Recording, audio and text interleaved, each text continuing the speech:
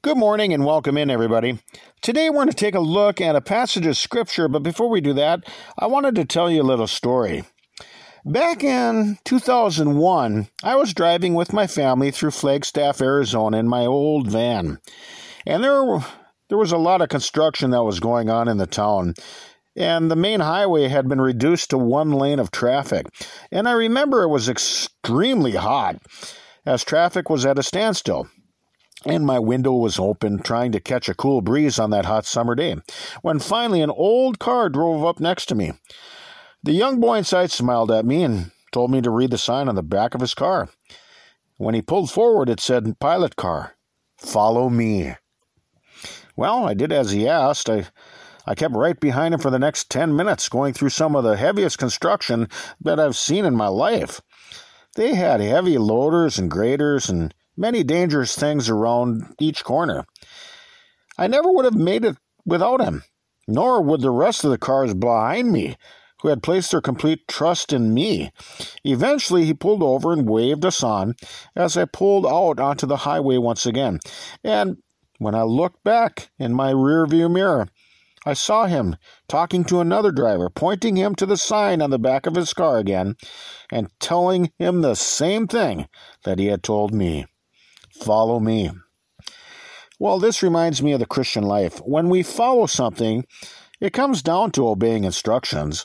Like following the driver through the construction site, it simply comes down to doing what you are told. To follow is to obey, which is a quality that we must possess if we someday want to enter into paradise.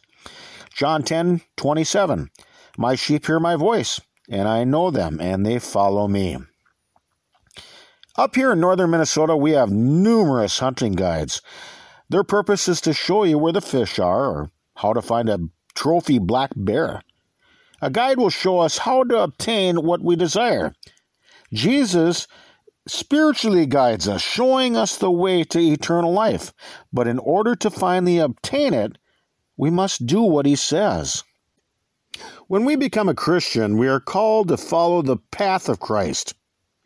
One of the definitions of the word follow means to engage in as a calling or a way of life. Jesus is the way, the truth, and the life, and the only way to God the Father is through him.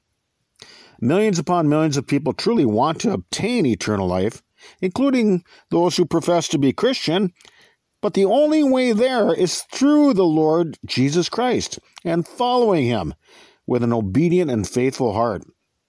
We must be converted to scriptural teachings contained in his holy word.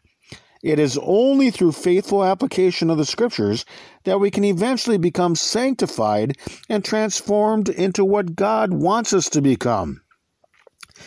When we choose to follow Jesus, it means to pursue him with a great desire to please and obey him in everything. Another definition for follow means to accept as your authority and to obey such as carrying out orders or instructions. For example, in the military, if you follow a general into battle, you need to obey him in everything. Jesus Christ is the King of Kings and the General of Generals. We must submit and obey him in everything because it is a proof of our love towards the one who laid down his life on the cross so that we might be saved. John 14:21, 23 through 24 says, "He that hath my commandments and keepeth them, he it is that loveth me. And he that loveth me shall be loved of my Father, and I will love him, and will manifest myself to him."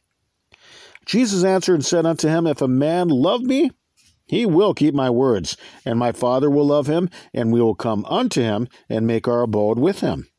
He that loveth me not keepeth not my sayings, and the word which you hear is not mine, but the Father's which sent me."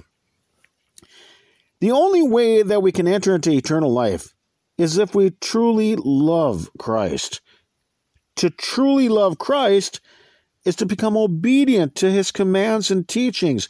Those who refuse to submit to his will are liars, and all liars will have their place in the lake of fire. 1 John 2:3 through 5 says, "And hereby we do know that we know him, if we keep his commandments. He that saith, I know him, and keepeth not his commandments, is a liar, and the truth is not in him. But whoso keepeth his word, in him verily is the love of God perfected. Hereby know we that we are in him. For example, a woman is commanded by the Lord Jesus Christ not to depart her husband. If she chooses to do so, she's rebelling against Jesus and is void of the truth. To genuinely follow Jesus means to serve him. God gives us grace to cleanse our conscience, but it is given so that we can turn from the carnal nature and serve him with an appreciative and loving heart. John 12:26, if any man serve me, let him follow me. And where I am, there shall also my servant be. If any man serve me, him will my Father honor. Hebrews 9:14, how much more shall the blood of Christ, who through the eternal Spirit offered himself without spot to God, purge your conscience from dead works to serve the living God? Many people who profess Christianity are focused on love, while the truth is that in order to serve God perfectly, we must also possess reverence and godly fear. Now, Psalms 111, verse 10 says, the fear of the Lord is the beginning of wisdom. A good understanding have all they that do his commandments. His praise endureth forever. In these latter days, many people who profess to be a Christian don't possess these qualities. And without them, you'll never really turn from sin. You'll never become obedient to his will. Hebrews 12:28, wherefore we receiving a kingdom which cannot be moved, let us have grace whereby we may serve God acceptably with reverence and godly fear. Be very careful about who follows you, because if you lead them away from the teachings of Christ, you will lead them to damnation, and you will be held responsible in the eyes of God.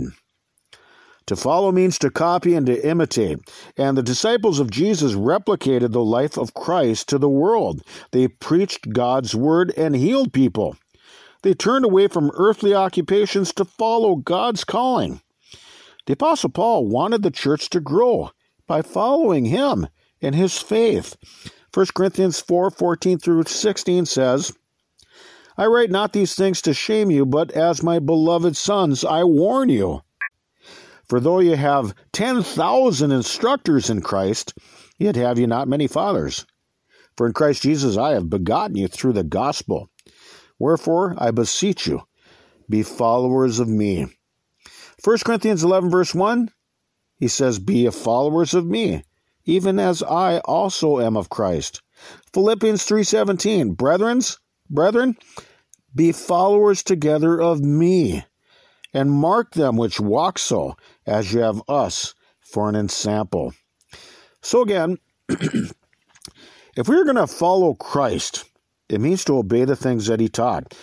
If you're going to obey the instructions of a teacher at school, or obey direction from someone who leads you through a construction site, we must humbly obey when the Lord Jesus calls out to us with those two words, follow me.